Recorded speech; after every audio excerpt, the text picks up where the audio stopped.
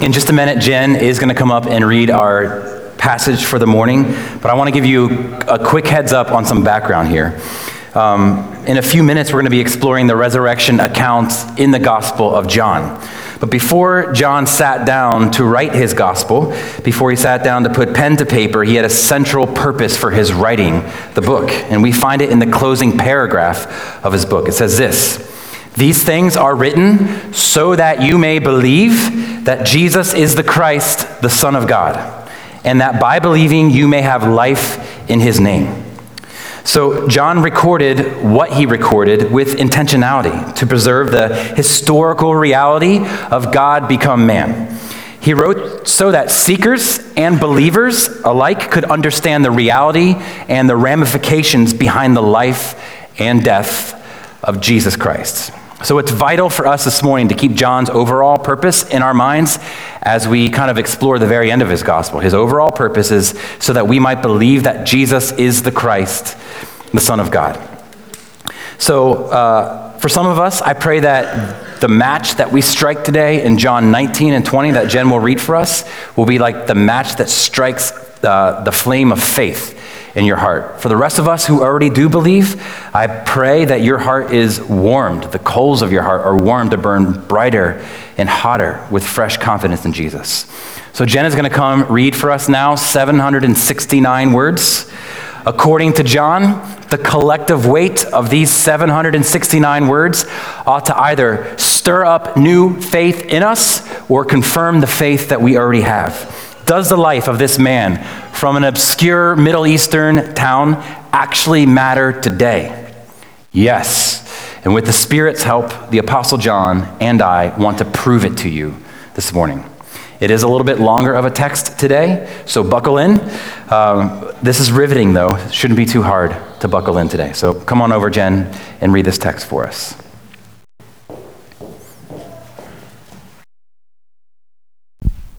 So this morning, we'll be reading from John chapter 19, starting in verse 31, through John chapter 20, verse 18. If you are looking in the Pew Bible in front of you, that's page 906. Since it was the day of preparation, and so that the bodies would not remain on the cross on the Sabbath, for the Sabbath was a high day, the Jews asked Pilate that their legs might be broken and that they might be taken away. So the soldiers came and broke the legs of the first and of the other who had been crucified with him. But when they came to Jesus and saw that he was already dead, they did not break his legs. But one of the soldiers pierced his side with a spear, and at once there came out blood and water. He who saw it has borne witness. His testimony is true, and he knows that he's telling the truth, that you also may believe. For these things took place that the scripture might be fulfilled. Not one of his bones will be broken. And again, another scripture says, they will look on him whom they have pierced. After these things, Joseph of Arimathea, who was a disciple of Jesus, but secretly, for fear of the Jews, asked Pilate that he might take away the body of Jesus, and Pilate gave him permission. So he came and took away his body. Nicodemus also, who earlier had come to Jesus by night, came bringing a mixture of myrrh and aloes, about 75 pounds in weight. So they took the body of Jesus and bound it in linen cloths with spices, as is the burial custom of the Jews. Now in the place where he was crucified, there was a garden, and in the garden a new tomb in which no one had yet been laid. So because of the Jewish day of preparation, since the tomb was close at hand, they laid Jesus there. Now on the first day of the week, Mary Magdalene came to the tomb early while it was still dark, and saw that the stone had been taken away from the tomb. So she ran and went to Simon Peter and the other disciple, the one whom Jesus loved, and said to them, "They have taken the Lord out of the tomb, and we do not know where they've laid him." So Peter went out with the other disciple, and they were going toward the tomb. Both of them were running together, but the other disciple outran Peter and reached the tomb first. And stooping to look in, he saw the linen cloths lying there, but he did not go in. Then Simon Peter came, following him, and went into the tomb. He saw the linen cloths lying there, and the face cloth, which had been on Jesus' head, not lying with the linen cloths, but folded up in a place by itself. Then the other disciple, who had reached the tomb first, also went in, and he saw and believed. For as yet they did not understand the scripture that he must rise from the dead. Then the disciples went back to their homes. But Mary stood weeping outside the tomb, and as she wept, she stooped to look into the tomb. And she saw two angels in white sitting where the body of Jesus had lain, one at the head and the other at the feet. They said to her, "Woman, why are you weeping?" She said to them, "They've taken away my Lord, and I do not know where they've laid him." Having said this, she turned around and saw Jesus standing, but she didn't know that it was Jesus. Jesus said to her, "Woman, why are you weeping? Whom are you seeking?" Supposing him to be the gardener, she said to him, "Sir, if you have carried him away, tell me where you've laid him, and I will take him away." Jesus said to her, "Mary?" She turned and said to him in Aramaic, "Rabboni," which means teacher. Jesus said to her, "Do not cling to me, for I have not yet ascended to the Father, but go to my brothers and say to them, I am ascending to my Father and your Father, to my God and your God." Mary Magdalene went and announced to the disciples, "I have seen the Lord," and that he had said these things to her. This is the word of the Lord.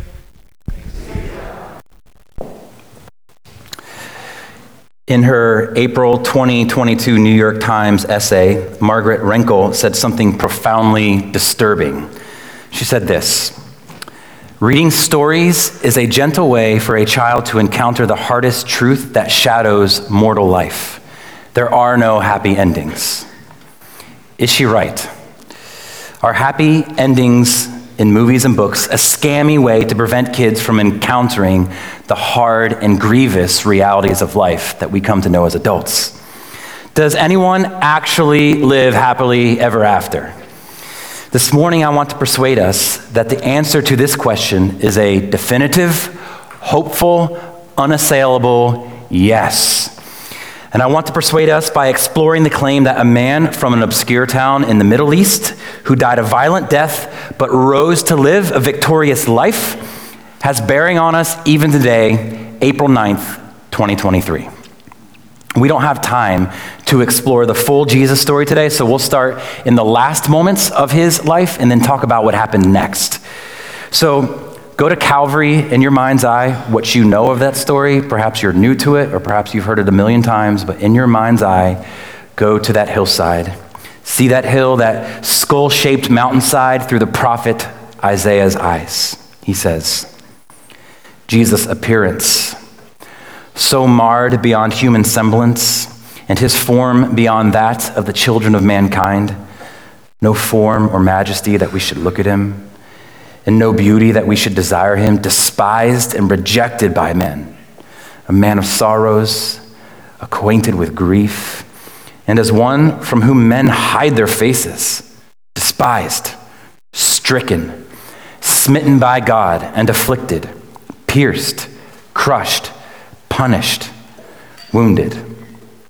If you're not familiar with the Christian Bible, those words written by Isaiah were written 700 years before Jesus, and yet there is no doubt that this was written in reference to Jesus. Remember, John has written that we might believe. That's his purpose for writing this book. And so specifically, he's written that we might believe that Jesus is the long prophesied Messiah that's spoken about here in Isaiah. So I'm going to follow John's lead here and see if we can really carefully determine if Jesus is really worthy of our belief. So, number one today, Jesus' control before death makes him worthy of your belief. Jesus' control before death makes him worthy of your belief. So let's find out why. So look with me down at chapter 19 again, look at verse 31. It tells us that it was the day of preparation. This would have been Friday, the same day Jesus would die. Jesus died when dusk was nearing, and the Jewish Sabbath started at dusk, at sundown. So the Sabbath was quickly approaching. Jesus is dying, Sabbath is approaching. Why does this matter, and how does it demonstrate Jesus' control? Well, the normal Roman practice was to leave crucified men and women on the cross all the way up until they died. Sometimes this could take days. The Jews that crucified Jesus had some serious religious concerns about leaving him up on the cross. So they needed to get the bodies off of the tree because the Sabbath was coming, and they had an Old Testament law to be sensitive to, especially on a Sabbath. So Deuteronomy 21:22-23 provides a helpful backdrop here. It says this: if a man guilty of a capital offense is put to death and his body is hung on a tree, you must not leave his body on the tree overnight. Be sure to bury him that same day. So ironically, you've got this same group who just unjustly murdered Jesus, now seeking to fulfill the letter of the law here, getting Jesus off the cross before it's too late, before dusk, and so before the beginning of the Sabbath. Occasionally, if there was a reason to hasten death, the Romans had discovered this really barbaric way to accelerate death. So look at verse 31. They go to Pilate and they ask him to have Pilate's cronies break the legs of those on the crosses. The soldiers would take this heavy iron hammer and they would just smash the legs of the cross victims. Well, apart from the shock value and the additional loss of blood, this step would prevent the victim from sort of being able to push up on a ledge at the bottom of the cross or against the nails that are in their feet. It would prevent them from being able to push up and fill their lungs with air again. And so after they smashed the leg bones, the victims wouldn't be able to push up anymore and they would die from asphyxia. I read of one crucifixion skeleton that was discovered in 1968. It showed evidence of a male whose right leg was completely shattered down here and whose left leg was severely fractured too. Clear evidence that the Roman hammer inflicted its violent damage. So Pilate agrees to their request to get the bodies off the crosses to hasten their death. So he sends his soldiers out to do this violent work with the iron hammer. Well, apparently, they work from the outside in to Jesus in the center cross because the two men on either side of Jesus were still living and they had their legs smashed in verse 32. But when they get to Jesus, they don't smash his because he was already dead. So in verse 33, they do not break his bones. So what? An incidental historical detail, right? What's the big deal? Well, Jesus' jaw-dropping dominion is on display right here in this small detail. Jesus controlled when he would die. And let me show you what I mean. As soon as that last sin was paid for, Jesus cries out with a loud voice, "It is finished." And then John's description of what happens next is peculiar. Look at verse 30. He says, he gave up his spirit. Jesus' death wasn't just violent, though it was voluntary. When you and I die one day, it will not be because we surrender our lives. Our lives will be taken from us, whether from disease or age or accident or something else. But not so with Jesus. It's hard to tell on the surface here of our English translation, but John uses a really unusual verb to describe this. This verb doesn't really mean to give up, as it's probably rendered in most of our translations that we have in our laps right now or in our hands. Instead, I think this hand-over verbiage that's used here would actually be closer to what is, handover would actually be closer to what is actually reflected in the Greek here. Nowhere in all of Greek literature, which is what the New Testament was originally written in, nowhere else in all of Greek literature is this verb used to reference death, other than right here. He gave over his life. He handed it over. Jesus is the only one in history who could voluntarily give up his spirit and decide when to do it. So John is hinting that even at his death, Jesus is exercising control, choosing when he'd suck in oxygen for the last time. Jesus wasn't giving up, he was giving himself. So he bowed his head and surrendered his life just then. Why? To alleviate his misery? To just get the whole thing over with? No. He handed over his spirit when he did so that he might fulfill ancient prophecy in the scriptures. Look down at verse 36. For these things took place that the scripture might be fulfilled. And what scripture fulfilled? Not one of his bones will be broken. Well, What is Jesus fulfilling here? Numbers 9:9-12 say this: "The Lord spoke to Moses, saying, Speak to the people of Israel, saying, He shall keep the Passover to the Lord. They shall eat it, the Passover lamb, with unleavened bread and bitter herbs. They shall not break any of its bones." Or here's Exodus 12, verse 46. "The Passover lamb shall be eaten in one house, and you shall not break any of its bones." Jesus died when he died intentionally. He set the whole thing up from the beginning. If you're not familiar with the Christian Bible, Exodus was written 1,300 years before Jesus. And if the Jewish celebration of Passover is a bit unfamiliar to you, well, it's a story for another time, but very briefly, the Passover lamb's blood was shed to save a life, which is what Jesus was doing for us. The Passover lamb's blood shed to save a life. Sounds familiar in the Jesus story. This is why Paul says in 1 Corinthians 5, "For Christ, our Passover lamb, has been sacrificed." So, by Jesus handing over his life prior to his bones being broken, he is claiming to be the final Passover lamb, whose bones would not be broken, but whose blood would be shed to cover the sins of his people. Hanging on any longer would have given cause for that Roman hammer to come crashing down onto Jesus' legs and would drive the final nail into our own spiritual coffins, shattering our hopes of redemption. The Passover lamb had to be perfect, no brokenness allowed at all. This is what Jesus is claiming by dying when he died.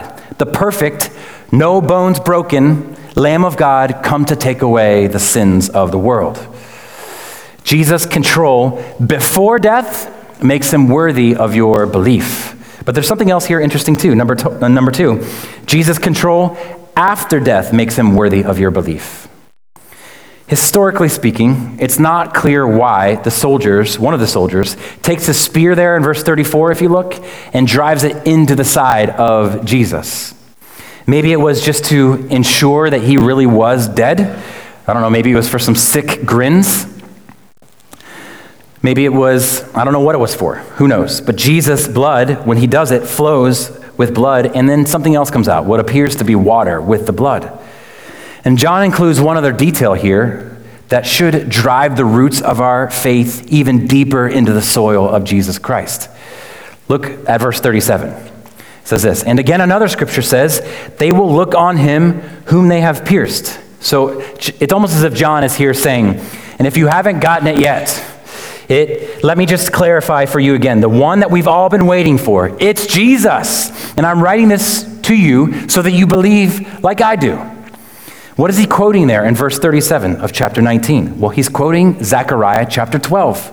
Verse 10, "When they look on him whom they have pierced, they shall mourn for him as one mourns for an only child."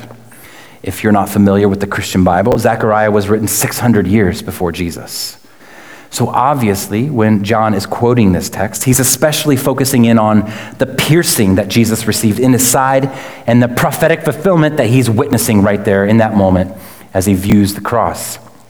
A few verses later, Zechariah, remember written 600 years before Jesus, unpacks the impact of that puncture wound in the side of Jesus. He says this: "On that day there shall be a fountain opened for the house of David and the inhabitants of Jerusalem to cleanse them from sin and uncleanness. The pierced side will flow with cleansing blood," is what Zechariah is saying and what John is seeing right in front of him. John wants there to be no mistaking Jesus' identity. He is the long-promised Messiah. He is the final Passover lamb. There is a fountain filled with blood drawn from Emmanuel's veins, and sinners plunged beneath that flood lose all their guilty stains. Putting all these little details together gives Paul the liberty to say in 1 Corinthians 15, "Christ died for our sins according to the scriptures." In other words, Jesus died by the book. Every last detail by the book, just as it had been written hundreds and sometimes thousands of years before.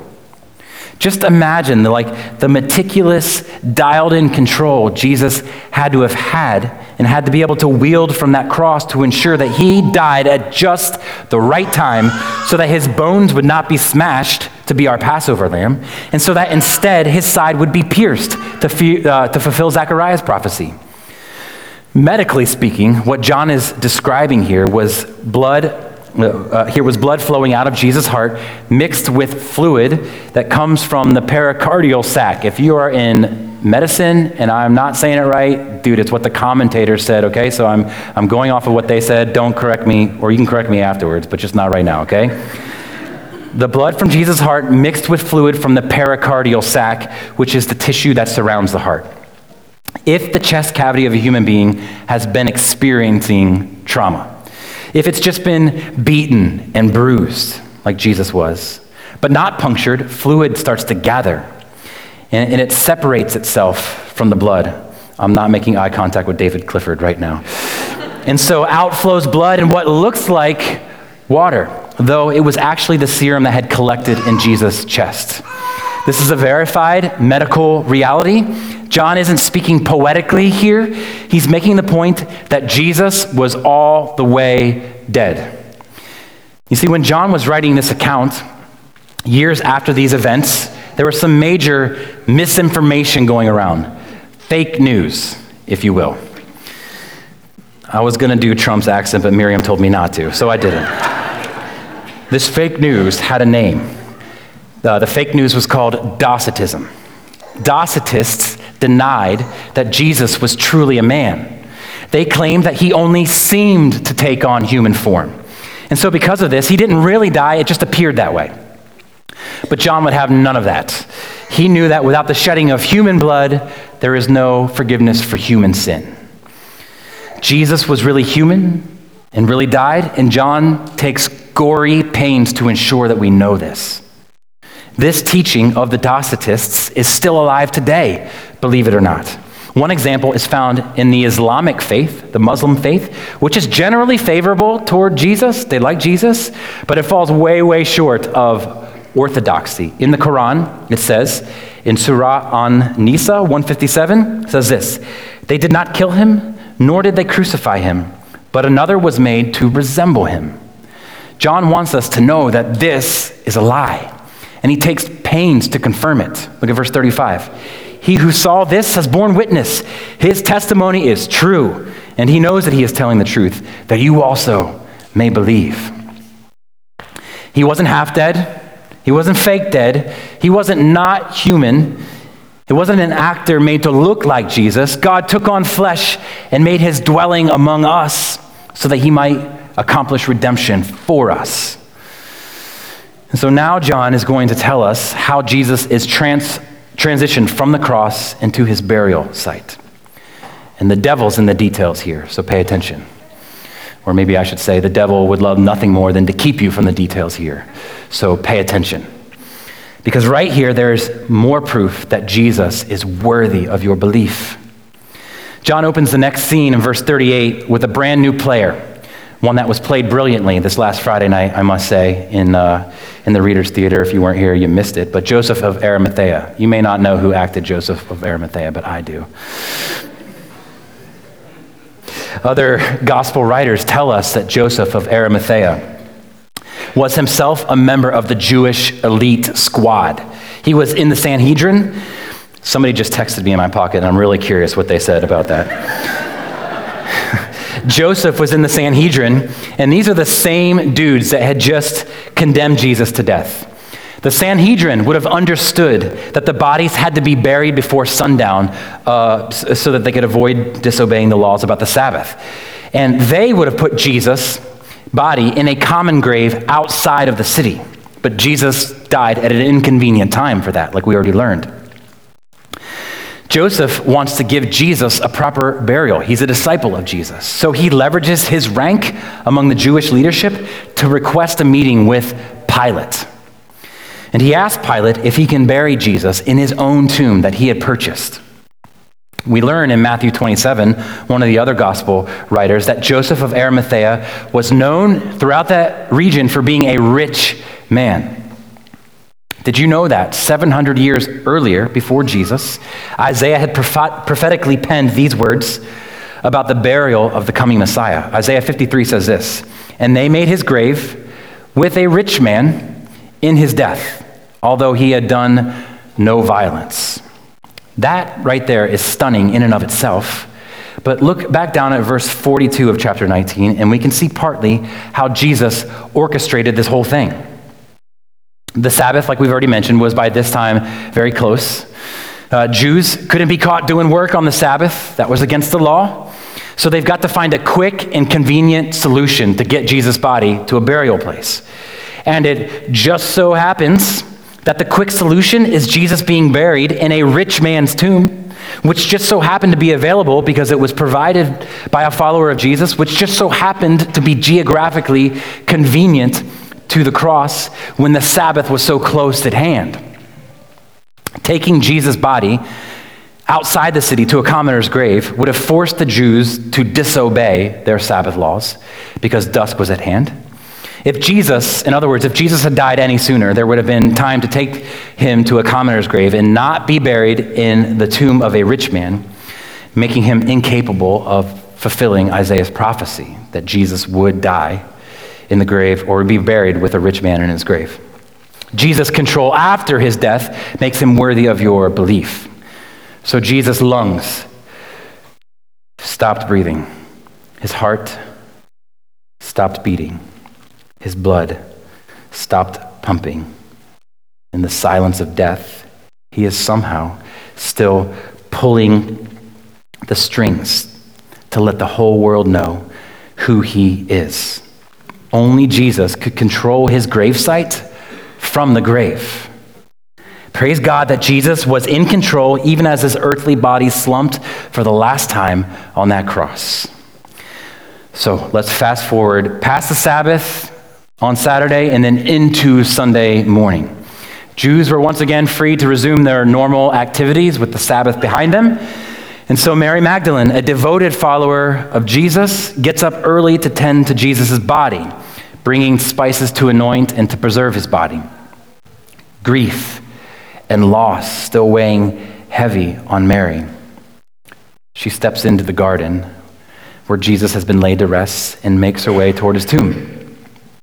It's obvious from the text that none of Jesus' followers had any sort of expectation that Jesus would rise from the dead. None of them thought this was going to happen.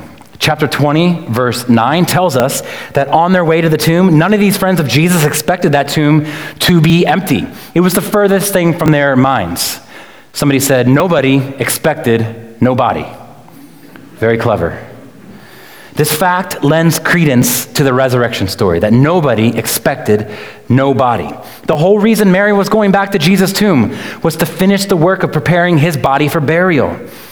Things have been cut short late on Friday afternoon, and now that the Sabbath was over, she was returning to finish the job for Jesus. As Mary walked through the silence of that garden in the early morning hours, the first hint that something is amiss as she's walking through there is that the stone has been rolled away from the mouth of the grave. And her heart would have skipped a beat. Not in joy at all. Remember, resurrection is the furthest thing from her mind right now. Nobody expected nobody.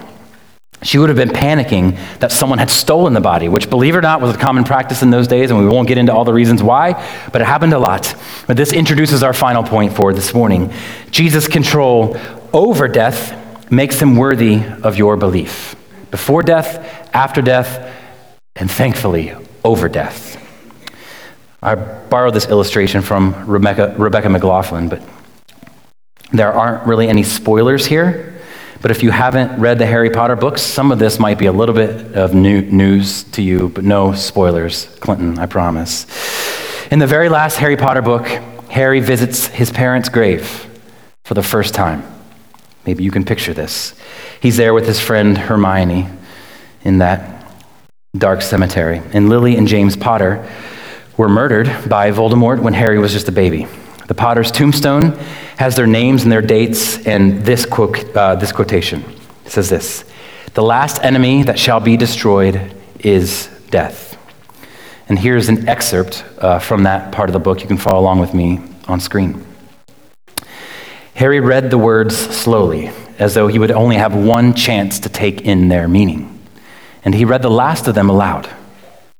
The last enemy that shall be destroyed is death. And a horrible thought came to him, and with it a kind of panic. Isn't that a Death Eater idea? Why is that there? It doesn't mean defeating death in the way that the Death Eaters mean it, Harry, said Hermione, her voice gentle. It means, living beyond death, living after death. Maybe you didn't realize it when you read the book or when you saw the movie, but that's a quote from the Apostle Paul in 1 Corinthians 15:26. I won't tell you, for spoilers' sake, what happens after Hermione says that, but I will tell you what happens after Jesus' body is laid to rest. In short, Jesus showed his power over death, not by evading it, but by enduring it and trampling over it by coming back to life again. To prove that Jesus really had and has control over the grave, we would have to demonstrate, though, wouldn't we? We would have to demonstrate with a reasonable level of certainty that there really was an empty tomb, right? Isn't that like the crux of the whole thing? If we are honest with ourselves, though, this is a really difficult claim for us to believe, isn't it? An empty tomb? Come on now. There are so many who have been critical of the Bible. Maybe you're one of them. Like the late skeptic and atheist Christopher Hitchens. He once asked an audience in a debate, he said, imagine striking up a conversation with a stranger on a bus who nonchalantly remarks, I used to be dead, but now I'm alive. Hitchens then quips that the most reasonable response after hearing someone say that in the seat next to you on the bus is to stand up and to move to a different seat on the bus, right? Who could blame them? I bet if I heard that claim on a bus, I wouldn't believe it, not even a little. So why should we believe John's claim? What is there here that should persuade us to believe him? Now, for most Christians, if you ask them why they believe that Jesus got up out of that grave, they'd say, because the Bible tells me so. And that's good, but that does not mean that they believe blindly without reason or reasonable evidence. Here are 4 quick pieces of evidence to consider that the resurrection was an actual historical event. Exhibit A, piece of evidence. The unlikely first eyewitness. It's subtle, and you wouldn't know this just by reading this, but John 20, verse 14, is some of the strongest supporting evidence in favor of the historicity of the empty tomb. A woman named Mary Magdalene was the first to meet the resurrected Christ. She was once a demon-possessed prostitute. And this was who Jesus decided to reveal himself to first? This is huge because, historically speaking, if these stories were fabricated or manipulated, none of the gospel writers would have chosen to include this detail that Mary Magdalene was the first eyewitness. Unless it was actually true, it would have made their claims less and not more believable. Let me tell you why. Unfortunately, the women of the day were not valued or looked highly upon in this society, at all. In fact, a woman's testimony wouldn't even hold up in a court of law. For example, first century man, Jewish historian, his name was Josephus. He lived right around the time of Jesus. He claimed that Jewish law expressed the following sentiment regarding the reliability of women. Here's what he said, was the sentiment of the day. Let not the testimony of women be admitted on account of the levity and boldness of their sex. So if the gospel writers wanted to make a persuasive argument, they certainly would not have included Mary as the primary witness. Second century Greek philosopher and skeptic Psellus personified this prejudice, and unfortunately for him, it's recorded in history, he laughed at the idea that a weeping woman was the first witness of the resurrection. He said, after death, Jesus rose again and showed the marks of his punishment and how his hands had been pierced. But who saw this? A hysterical female, as you say, and perhaps some other one of those who were deluded by the same sorcery. You guys, ladies, thought it was bad to be a woman in America today. Probably was worse back then. Even so, remarkably, we find Jesus debuting his resurrection body to the most broken of disciples, a demonized prostitute, and the most unlikely of recipients, at least in that culture, a woman, that no one would believe. The unflattering original eyewitness in John's account here lends credence to the resurrection story. Exhibit B, the unlikely teaching of the Jewish gospel writers. The unlikely teaching of the Jewish gospel writers. In his 1950s essay, What Are We to Make of Jesus?, C.S. Lewis demonstrates how unlikely it would have been for the Jews to invent God become man. He says, this is difficult because his followers were all Jews. That is, they belonged to the nation which of all others was most convinced that there was only one God, that there could not possibly be another. It is very odd that this horrible invention about a religious leader should grow up among the one people in the whole earth least likely to make such a mistake. On the contrary, we get the impression that none of his immediate followers, or even of the New Testament writers, embraced the doctrine at all easily. So that's the testimony of a Christian, C.S. Lewis. Here's the testimony of a non-Christian. His name is Bart Ehrman. He's an agnostic professor today at UNC Chapel Hill. He writes, "It is hard today to understand just how offensive the idea of a crucified Messiah would have been to most first century Jews. Since no one would have made up the idea of a crucified Messiah, Jesus must really have existed, must really have raised messianic expectations, and must really have been crucified." So these two guys come from opposite faith perspectives. One believes and one doesn't. They both agree. In order for these monotheistic Jews, one God Jews, to have embraced Jesus as Messiah, something absolutely incredible must have actually happened. Exhibit C, the authorities' inability to produce a body. One of the most stubborn historical facts is that the enemies of Jesus could not produce his dead body. The quickest way to discredit the new Jesus movement would have been to produce physical evidence that Jesus was still dead. That would have blown the whole thing up at the very beginning. It would have obliterated Christianity. The Romans knew this instinctively, which is why they stationed a whole bunch of guards right outside of Jesus' tomb. And still, his body was gone, and still, they couldn't produce it. This was no grave robbery. The Jewish and Roman authorities had all the necessary resources and motivation to track down the body. I mean, they were motivated to find this thing, to discredit all this junk that was going on. They wanted to deal the fatal blow to the resurrection claims, but they couldn't. Finding Jesus' body would have ended the whole debate. But there was no body because Jesus trampled over death and got up out of the tomb. How did Christianity grow so rapidly in the very place where Jesus was buried if it could be falsified so easily? Finally, Exhibit D, the unlikely transformation of the eyewitnesses. Apologist Neil Shenvi helps me to see this. He quotes a German scholar. His name is Gerd Ludemann. Gerd denies the historicity of the resurrection, but listen to what he says. He says, "It may be taken as historically certain that Peter and the disciples had experiences, some kind of experiences, after Jesus' death in which Jesus appeared to them as the risen Christ." He's saying that it's undeniable that they at least thought that they had an interaction, an encounter with the risen Christ.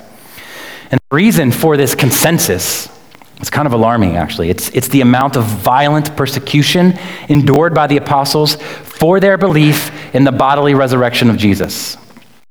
Countless men and women were transformed from being a group of weak, dispirited followers into the courageous core of the first century church. Fearful, betraying Peter is violently crucified upside down for following Jesus. Would someone go to that length to propagate a lie? It's very doubtful.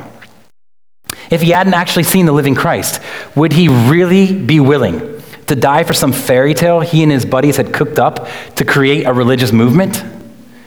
Legend has it that not too many weeks after the crucifixion, skeptical, doubting Thomas was imprisoned and flogged for boldly proclaiming a risen Christ. Are these the actions of scam artists? Personalize this. Would you be willing to suffer and die for what you believe to just be a myth, a hoax that you created? Is doubtful. Or are these the actions of those who have been radically transformed by seeing something absolutely life-changing? A dead man walking.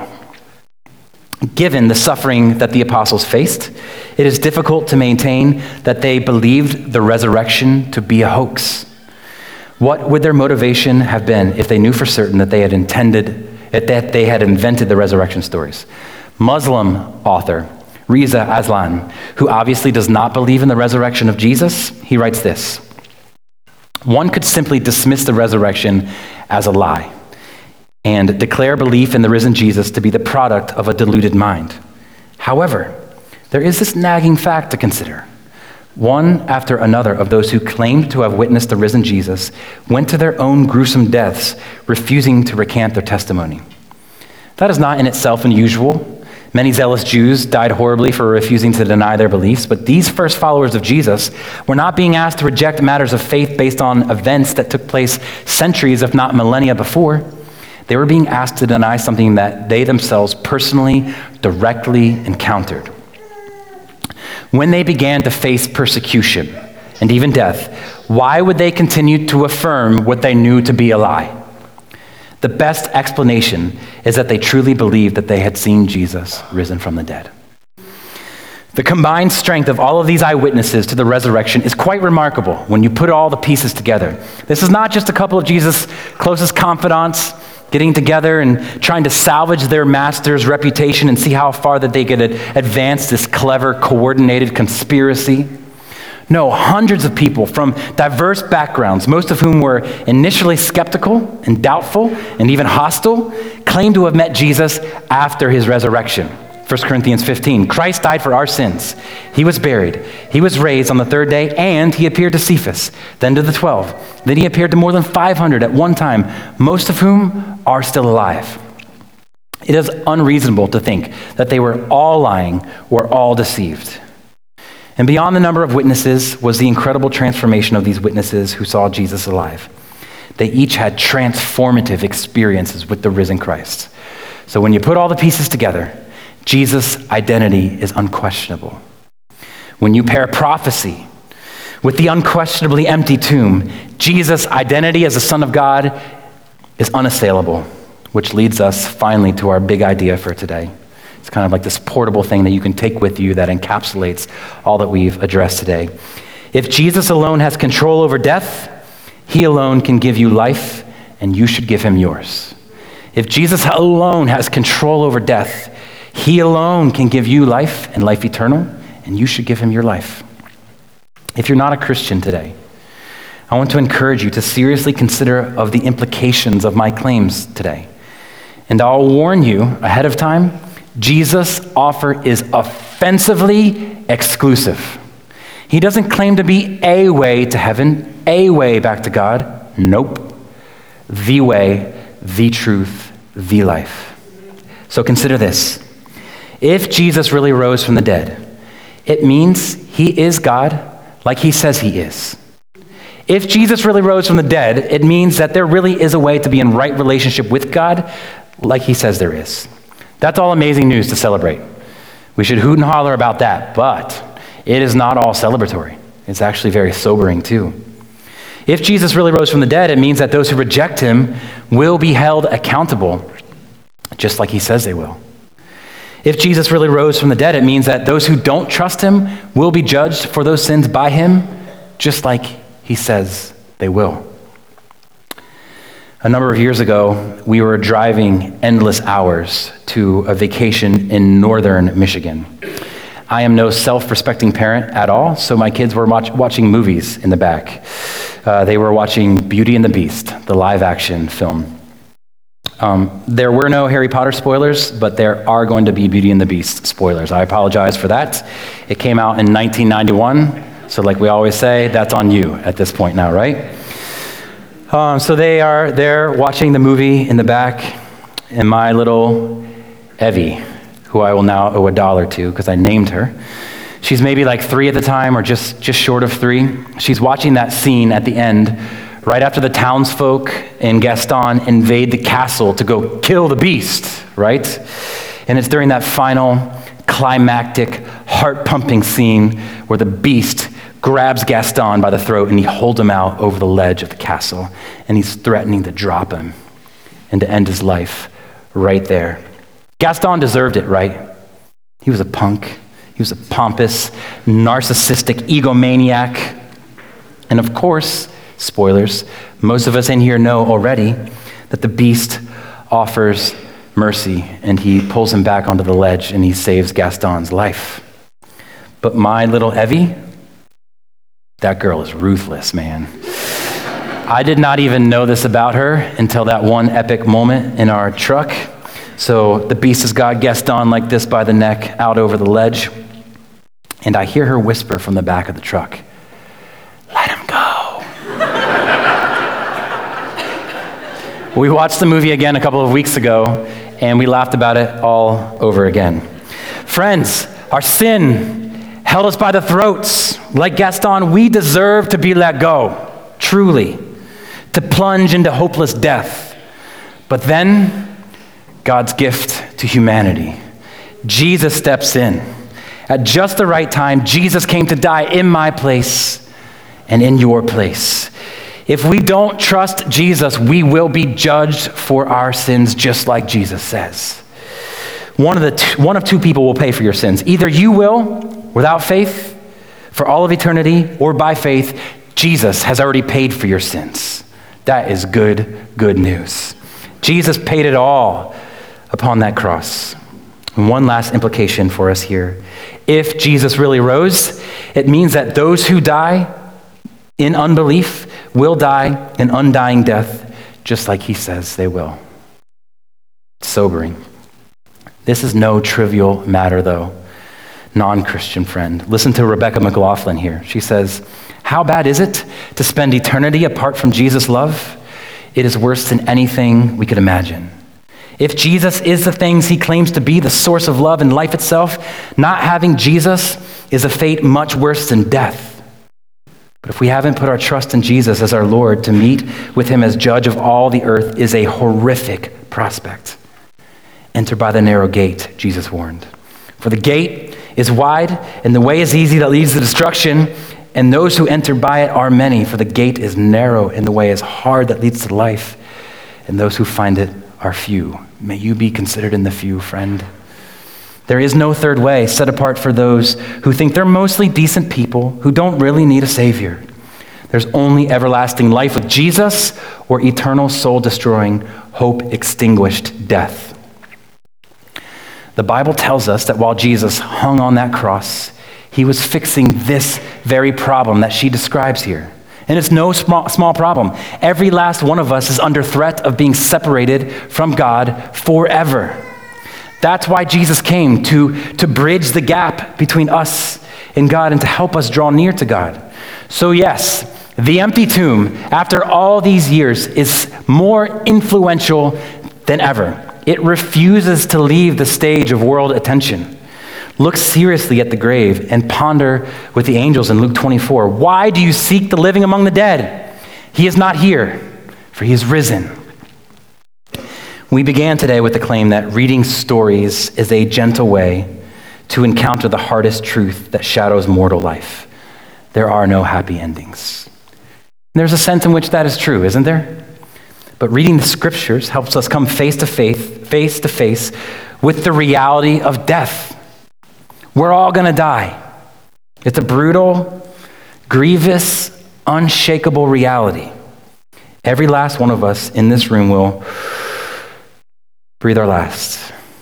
We'll be placed into a wooden box and dropped into the dirt of the earth. But what we need to remember is that because of Jesus, death isn't the end. Death is just a key that unlocks the door to a new beginning. And Jesus' resurrection is proof of that. For all who trust him, he will welcome us into everlasting life with him. If Jesus has control over death, he can give you life, and you should give him yours. If you are ever going to close the deal with Jesus, friend, surely today is that day. Surely today is your day to receive his grace with the empty hands of faith. If you don't know what that means, and you'd like to talk a little bit more about that, please track me down afterwards. Nothing could be more important.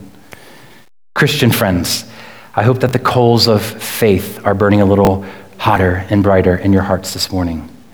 Non-Christian friend, I pray that the match of faith has been lit. Mel is going to come up and pray for us now. Let us pray. Father in heaven, existing with Jesus, your Son, and the Holy Spirit before time eternal, before you ever created the world, you had this plan in mind that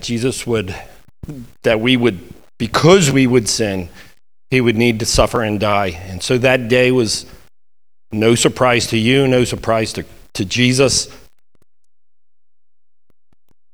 Thank you for planning that, for the thousands of years of promises in Scripture.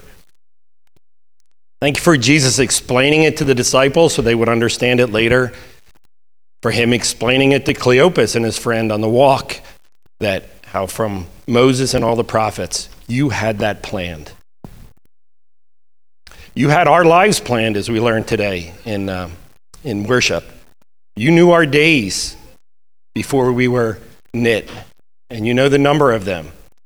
There is nothing that surprises you. So, Lord, let us trust in your plan that Jesus had to die, and let us rejoice in the plan that it wasn't over on that day, that he rose again, that he's alive, that he knows us by name, and he calls us to him. Help us to trust in all that you do in our lives. The difficulties that we face, nothing compared to what Christ and the early apostles faced. Help us to live our lives with full faith in Jesus' death and resurrection. Help us to live lives that reflect what the apostles knew and the believers who saw Christ, that he did live and that he ascended into heaven and he was worth dying for.